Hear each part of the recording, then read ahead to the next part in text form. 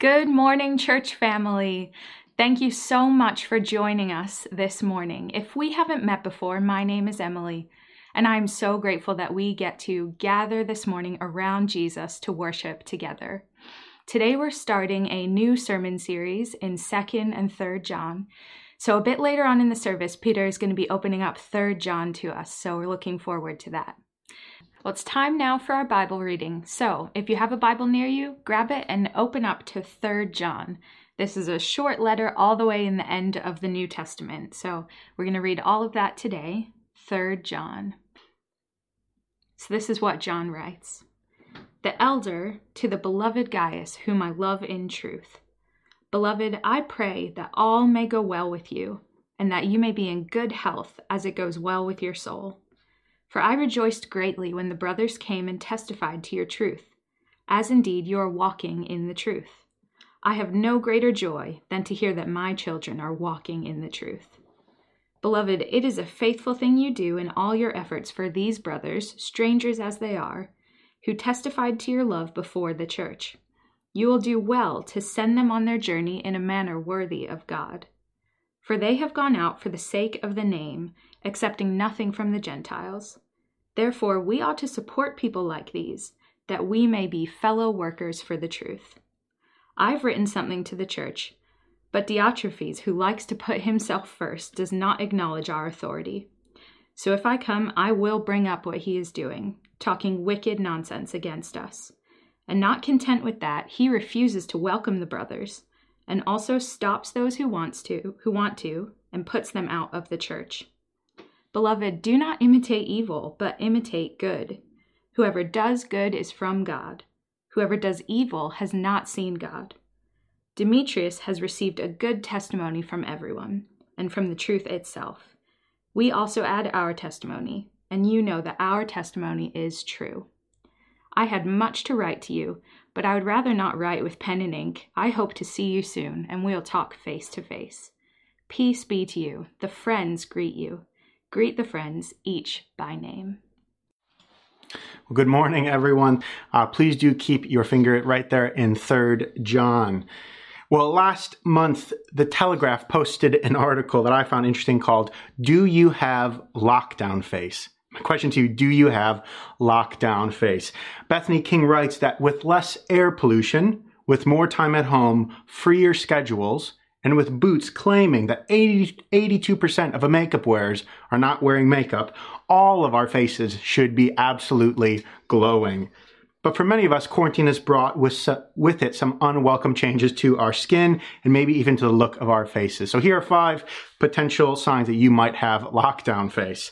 Number 1, you may have found a sudden stress breakout or some acne appearing on your face again. Secondly, you might have under-eye bags. I definitely have noticed that, whether it's down to stress, dehydration, weird sleep patterns. Third, you've noticed more worry lines and wrinkles on your forehead. Stress can cause our foreheads to furrow, and especially if you are staring at a computer screen all day long, squinting, these wrinkles will develop much more quickly. Fourth, blocked pores, and then fifth, I think the most telling, a dull complexion, paler skin. Now we know life is undoubtedly more sedentary than it used to be. From bed to office, back to bed, we lack vitamin D and C. And so maybe you've seen that sort of a dull complexion. I know I have in my face a little bit. And it's no wonder that at the very beginning of lockdown, our one allotted daily walk was an absolute lifeline for many of us. Walking, being in the sunshine, moving our bodies kept what little edge of motivation we still had, and it kept us from collapsing in on ourselves, going out and walking. Now I'm sure as you're sitting on the couch and you're hearing me talk, I'm sure there are some of you who are absolutely thriving in lockdown. Maybe you're going for miles of walks, traveling, day trips around the UK. But on the whole, I'm sure many of us can relate to the bags under our eyes, the furrowed brows as we squint all day at our computer screens, the dull complexion. And over the past few weeks, having talked with you and hearing how people are doing, it's not only our faces that feel a bit dull and baggy, but our souls feel a little bit wrinkly too, perhaps. Subtle feelings of apathy and numbness have come in, the same day on repeat, and for many of us, our life of faith has felt a bit barren. Well, we're all going to be at different places this morning, and it even takes time to actually pick through what's going on underneath the surface for each one of us. But if you, like me, had grand plans at the beginning of lockdown to sort of grow spiritually, maybe you had, like me, a stack of books you're going to burn through, the thought of all the daily devotions and all the extra time to pray, by all accounts, like Bethany King wrote, our souls should be glowing. Yet for many of us, there's a dullness. Well, this morning, we're going to be reading through a very small letter, a postcard-sized letter, actually, from the Apostle John, written to a church leader named Gaius. And his advice to Gaius sounds almost identical to what we were told from the government at the beginning of lockdown. You need to get out and you need to walk. You need to get out and you need to walk. Now, what John means by going out for a walk might be a little bit different, although in the very first couple of verses, John actually wishes Gaius good health. So no doubt he would have thought that a walk outside was good as well. But let's take a look at that together. Let's read verses 1 to 4 again. Starting in verse 1, we read, "The elder to the beloved Gaius, whom I love in the truth. Beloved, I pray that all may go well with you, and that you may be in good health, as it goes well with your soul. For I rejoiced greatly when the brothers came and testified to your truth, as indeed you are walking in the truth. I have no greater joy than to hear that my children are walking in the truth." So here we see the Apostle John, who refers to himself as the elder, writing to a beloved friend named Gaius. And he's wishing him well and thanking him and rejoicing over his friend because he has heard that Gaius is walking in the truth. In verse 4, we see John's pastoral heart. In verse 4, it says, "I have no greater joy than to hear that my children are walking in the truth." The Apostle John has assumed a sort of a fatherly role to these churches in the region of Ephesus, where Gaius is, and his greatest desire is that they would be walking in the truth. Now, at first glance, you might wonder, what is John on about here? I mean, walking in the truth, no one really talks like that. How do those grammatically even work together? What does it mean to walk in the truth? Now, to understand that, you might have to cast your minds back, and I would be impressed if you could turn them back a year. Actually, last summer, we were looking at the book of 1 John. But to jog our memories, in 1 John, John is focusing on this reality of truth, that God has sent his son Jesus. He has appeared in Jesus, so real that you could touch him, that you could speak to him, that you could see him. And by sending his son Jesus to rescue us and lead us into the truth, we have been included into the fellowship of God the Father, the Son, and the Spirit. We've been welcomed into that fellowship. And because we have all been welcomed into that fellowship, we have fellowship with one another, that we ought to love one another. That is really 1 John in a nutshell. Therefore, when John's talking about walking in this truth, to walk in the truth is to live our lives knowing that all of life has been radically altered because Jesus has come. Truth is not just some lofty statement up in the stars that we like to argue about, but rather truth is this accessible reality that we are called to walk in. It is meant to get deep down in our bones. But let me just boil it down to the very, very much as I can. To walk in the truth is to give yourself over to love because of what Jesus has done. To walk in the truth is to give yourself over to love because of what Jesus has done. And I think that part of the reason why our souls might feel a bit wrinkly and baggy is because lockdown has taken away, for many of us, the normal avenues and arenas in which we work out our faith, we walk in the truth, and we love one another. We love these live streams so much and being together like this, but we know it's not the same as being together in person.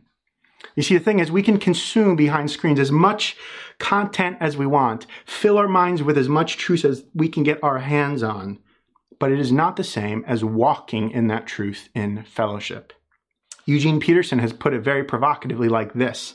He says this: the most important question we ask of the text, that we ask of the Bible, is not, what does this text mean, but what can I obey?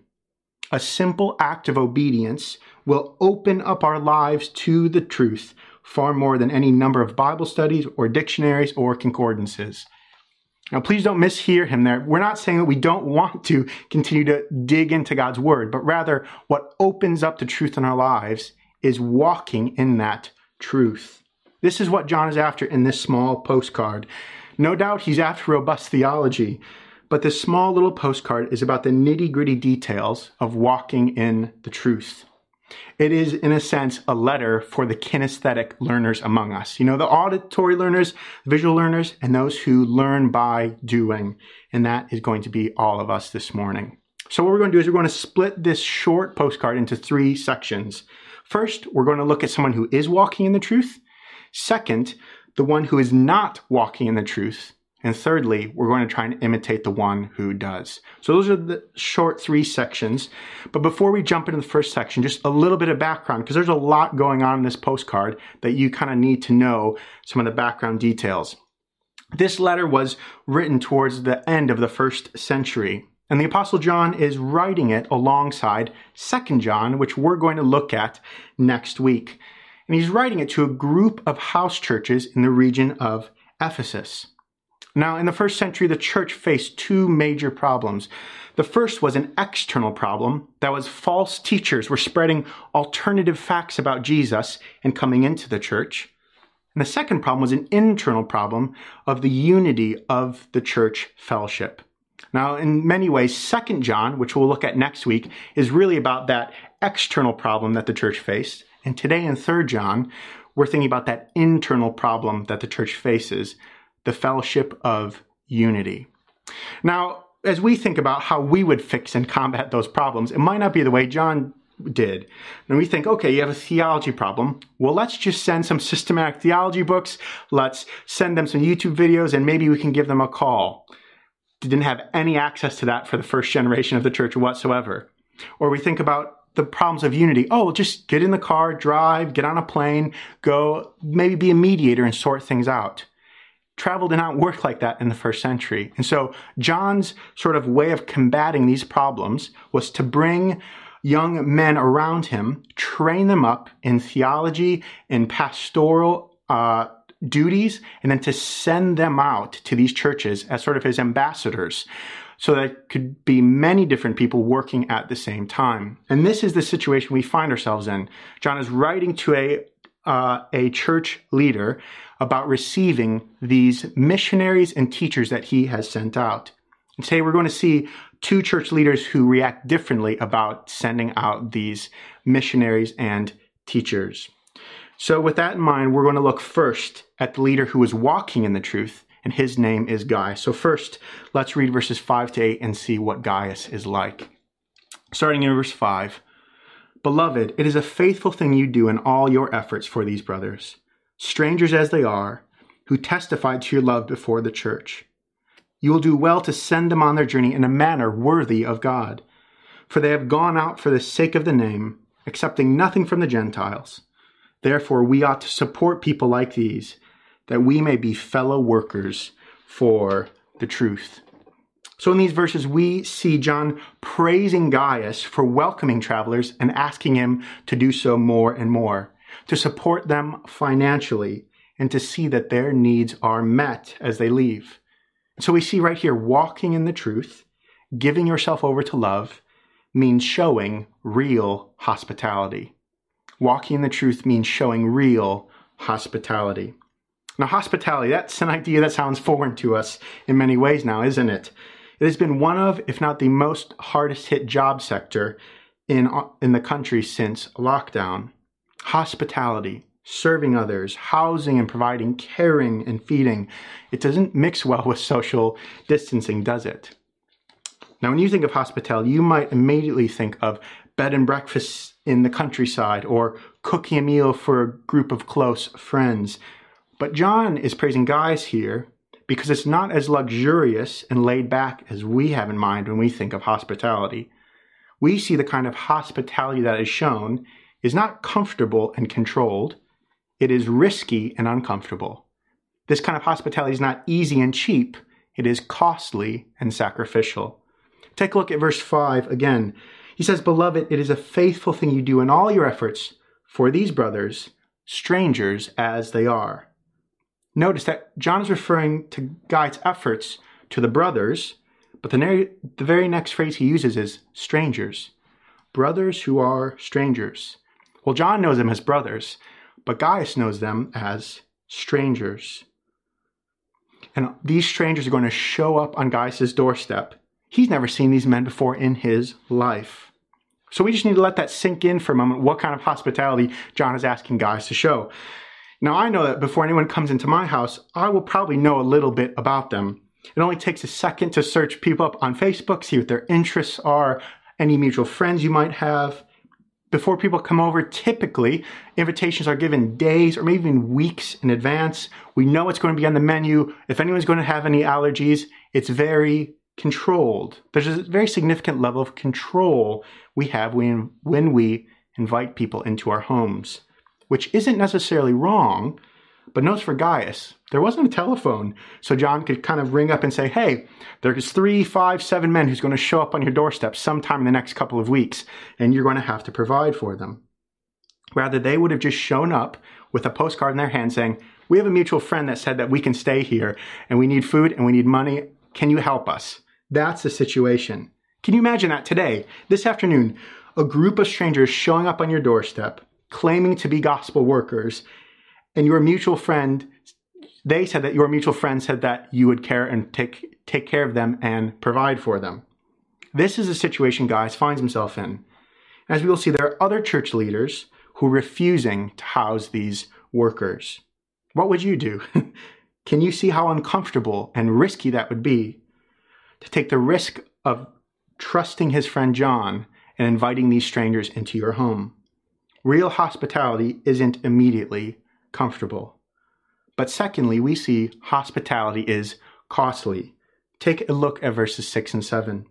It says, "You will do well to send them on their journey in a manner worthy of God, for they have gone out for the sake of the name, accepting nothing from the Gentiles."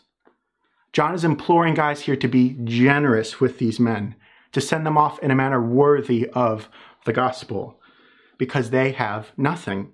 In verse 7, we see that they're not going to be asking payment from anyone who they're ministering to. That's the very nature of gospel ministry. They do not charge. And that means they are completely dependent upon Gaius' generosity. We don't know how much money Gaius had in his bank account, how much he had extra to spare. And so we see that feeding and donating to a group of workers suddenly thrust on your door is costly. It's going to cost Gaius time, money, energy, potentially even social standing in his community and in the house church. There's a writer named Rosaria Butterfield who has written extensively on this topic of hospitality in her book called The Gospel Comes with a House Key. And she writes about how often our sort of desire for material possessions and achievements gets in the way of one of the most central features of the Christian life, which is showing hospitality. I was really convicted as I read these words. Hear this. She says, "One kind of household is absolutely incompetent at the practice of hospitality, utterly and completely incapable. It is as useless as grasping at the wind. The household that loves things too much and loves people too little cannot honor God through the practice of radical, ordinary hospitality. The household that has too much and thinks too highly of material possessions has become seduced by the idol of acquisition and achievement. If you love acquisition and achievement, you will never practice hospitality. You might have like-minded people who come and bow before your idols, but you will not practice hospitality." The hospitality that the gospel calls us into is often uncomfortable and costly. It means counting the cost potentially of higher food shops, sacrificing Netflix evenings, free nights. But John is trusting here that Gaius will put his money where his mouth is. Showing hospitality will cost us time, cost us resources, will make us uncomfortable. It will take emotional energy. And here Gaius shows his ability to walk in the truth. And John says, keep going, Gaius, and follow the logic of the gospel. We've been included into the fellowship of the Father, the Son, and the Spirit, which means we are in fellowship with those who we even might consider strangers, because they actually are our brothers and sisters. This hospitality is not just a loaf of bread or a simple kind act of having friends over, though, because in verse 8, John shows Gaius that what he is doing is involved in being a vital link in God's redemptive action in the world. Take a look at verse 8. It says, therefore, we ought to support people like these, that we may be fellow workers for the truth. There's a fulfilling reward when you do this, Gaius. When you show hospitality, BRBC, there's something fulfilling here. You are included in the work of spreading the truth for the sake of the name of Jesus. This is the idea of being partners together in the work of the gospel. That when we open up our homes, whether it be for visiting missionaries or for our church family or for secular neighbors, we are actively going against the grain of selfish, closed-off ways of living in order to create space for the gospel to thrive. Showing gospel hospitality is worth it. You see, it's often in the setting of a welcomed living room or at a vulnerable dining room table that the gospel is most powerful at work. Because it's in those moments that truth is not a concept up in the stars. It is real and fleshed fellowship. By allowing someone into your home, you are taking the role of a host and a servant. You are sacrificing and paying out for others. You have let down your walls and you've invited others into places of vulnerability. It's no wonder that in these circumstances, the gospel often grows and thrives. Now I can hear you saying, Peter, yes, I want that, but we're in a pandemic here. What does that mean? Hospitality is not easy, and man, can I sympathize with you in this moment. We have had to be more creative as individuals and as a church, and it is so good to see the way that we have extended our arms. Even with the recent relaxation of the rules, however, some of us still can't interact in the ways we want to interact. So until we are through this, showing gospel hospitality will be unique to each and every one of us. Phone calls and Zoom meetings, community groups and garden parties. The truth is, you do not necessarily need to have a living room to show hospitality. Gospel hospitality is opening up your life to others so that they might flourish, serving so they might grow. Some of us might need to rethink our spending habits. Others of us might want to think about being more intentional with others. Others of us might need to put down the remote and pick up the phone. Not because we feel guilty, but because we see the logic of the gospel. And much to our surprise, when we walk in the truth, when we flex the muscles of faith, it will make our souls glow. For we are all fellow workers in the truth. So may we take note from Gaius' example to us and create an air of approachability around ourselves and open up our lives to others because it's worth it. So we see in Gaius an example of someone who's walking in the truth. But second, we see there's another church leader who is not walking in the truth. Let's read verses 9 to 10 as we're introduced to Diotrephes. Starting in verse 9, says, I have written something to the church, but Diotrephes, who likes to put himself first, does not acknowledge our authority.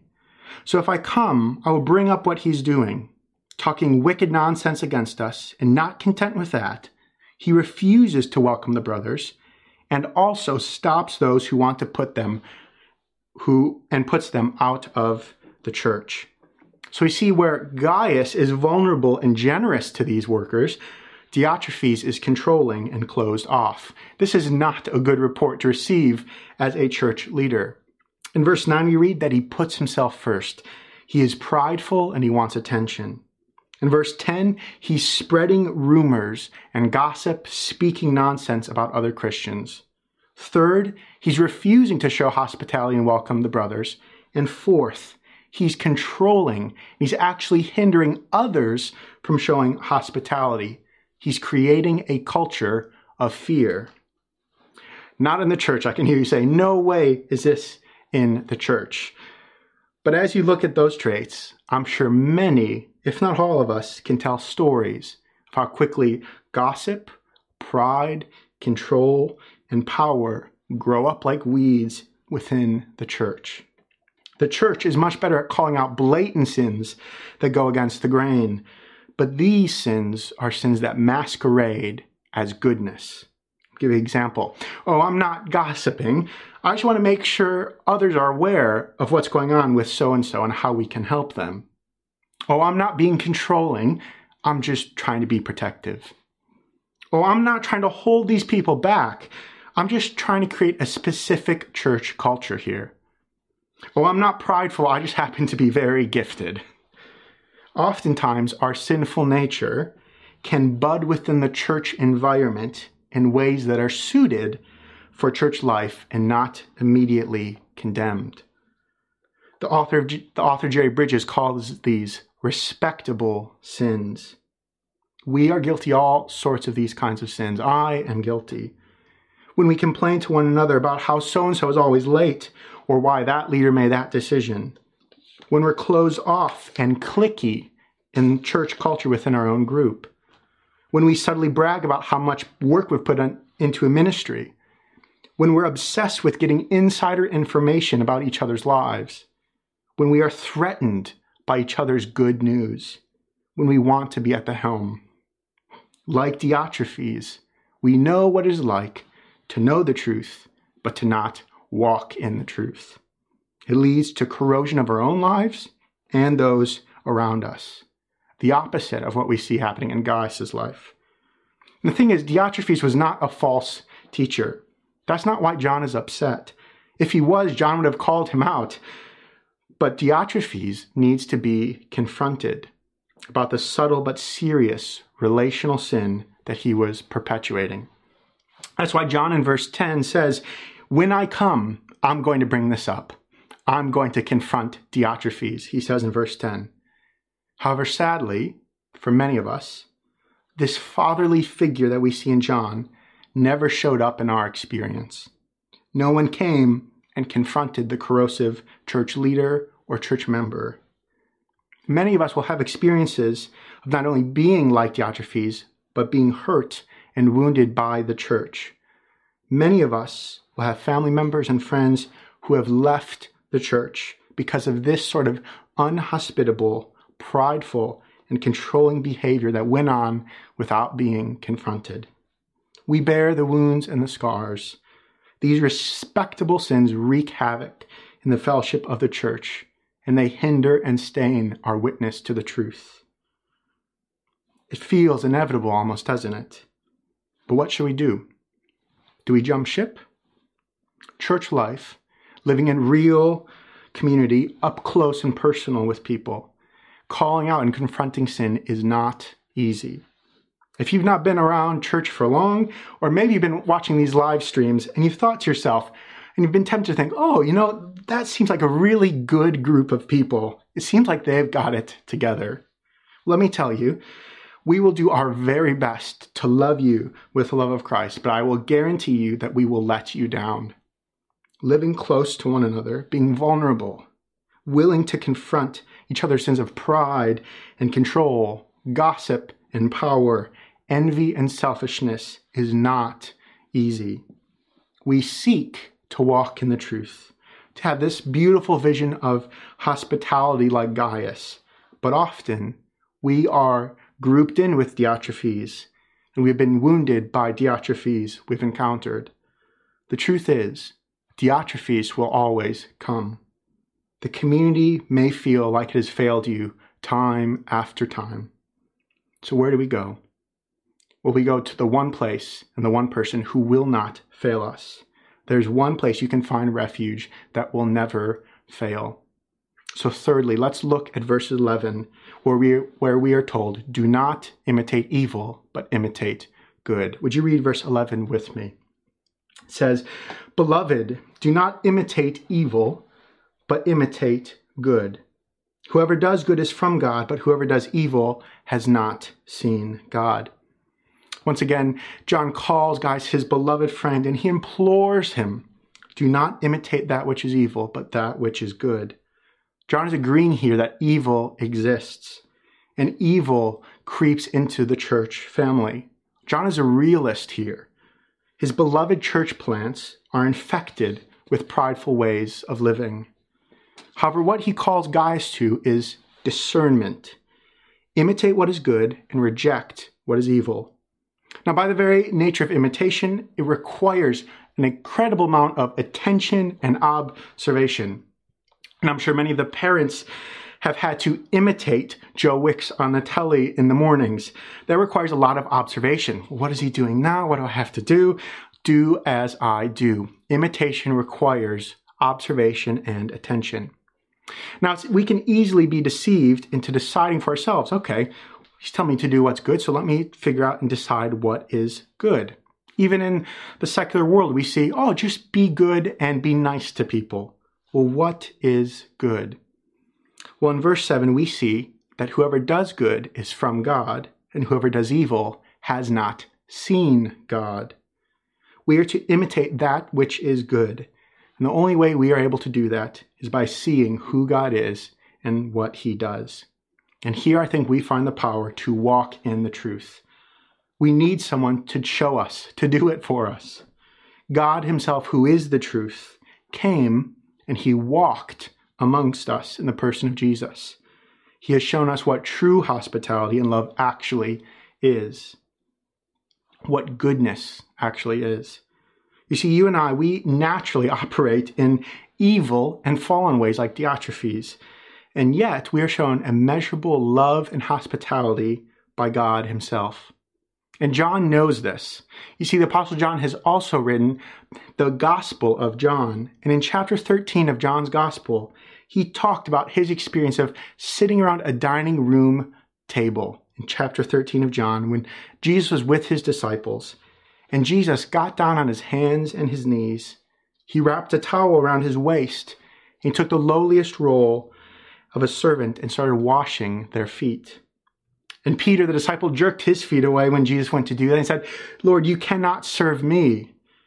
Don't wash my feet. But Jesus responded, Peter, if I do not wash your feet, you have no share with me.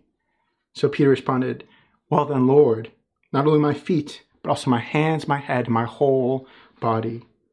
That evening, Jesus would be betrayed, and the truth himself would walk the road to Calvary, where there would be the real deep cleaning and self-sacrifice. That is where it would happen for Peter and for you and for me. And we would be served and washed completely clean. When we set our gazes on Jesus, when we meditate on the truth of his love, it will compel us more than any strength that's accessible in us. This is the heart of the gospel. Unlike Diotrephes, unlike our natural tendencies, the Father, the Son, and the Spirit are not cliquey. In fact, their greatest desire is to welcome us into the circle of their love and their fellowship. Gaius was called to welcome trusted strangers into his home, but God seeks us out and gathers us in, not when we are trusted strangers, but as Paul says, when we were his enemies. Gaius was called to provide others at a significant cost to his household, but God provides for us at an infinite cost of his own Son, so that Jesus can welcome us at his table without reservation, without hesitation, but widen his arms of grace to us. And this is the heart of the matter, the heart of God towards people like you and me, strangers, outcasts, and enemies. You and I are called to walk in the truth today like Gaius, and our souls will glow, not because it's easy to show hospitality and move towards other people, It will cost us time, energy, resources. It will be uncomfortable, and we might get hurt. But when we encounter those pains and scars from each other, the corrosive histories, we look to Jesus, the author, the trailblazer of our faith, and we do trust that perfect love casts out all fear. And you and I today are fellow workers in the truth. We are included in the chain of God's redemptive action in the world for the sake of the name of Jesus. So, brothers and sisters, trust that His goodness will never tarnish. He's the same yesterday, today, and forever. And He is the ultimate host that sets the table for us. We just get to hand out the invitations. So may you be encouraged this morning. And as we go, may we hear these words from the Apostle Paul that encourage us. He says in the end of Galatians, "And let us not grow weary of doing good. And in due season we will reap if we do not give up. So then, as we have opportunity, let us do good to everyone, and especially to those who are of the household of faith." Brothers and sisters, go in the peace of Jesus this morning. Go in peace, saints.